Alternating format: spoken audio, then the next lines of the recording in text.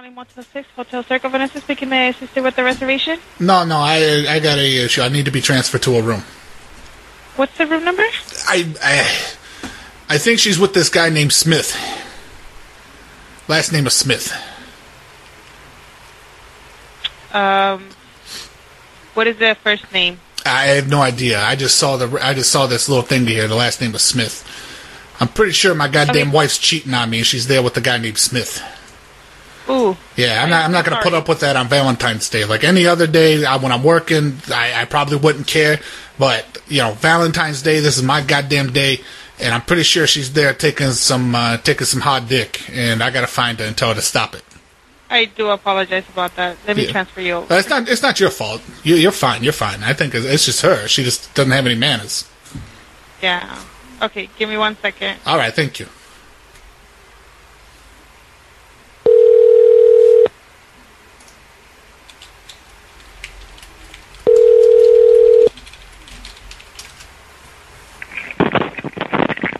Hello? How you doing there? Is this the Smith room? Yes. Hey, how you doing there? This is Dwight. I'm down here at the front desk. We're getting some complaints about some loud noise coming from your room. I'm having no noises at all from here. Oh, okay, boy. We had several complaints. We had at least 2.5 complaints about noise coming from this room.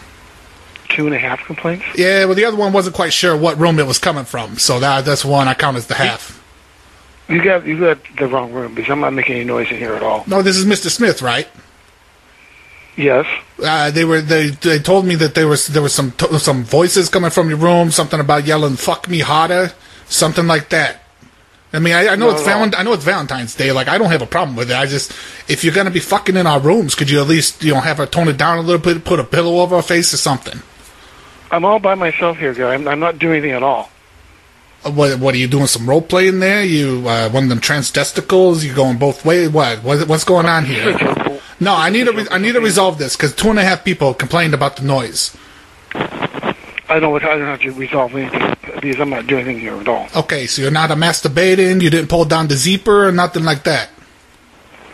I know what's going on here, pal, but you're obviously not. You're not being professional here. I'm not talking to you anymore.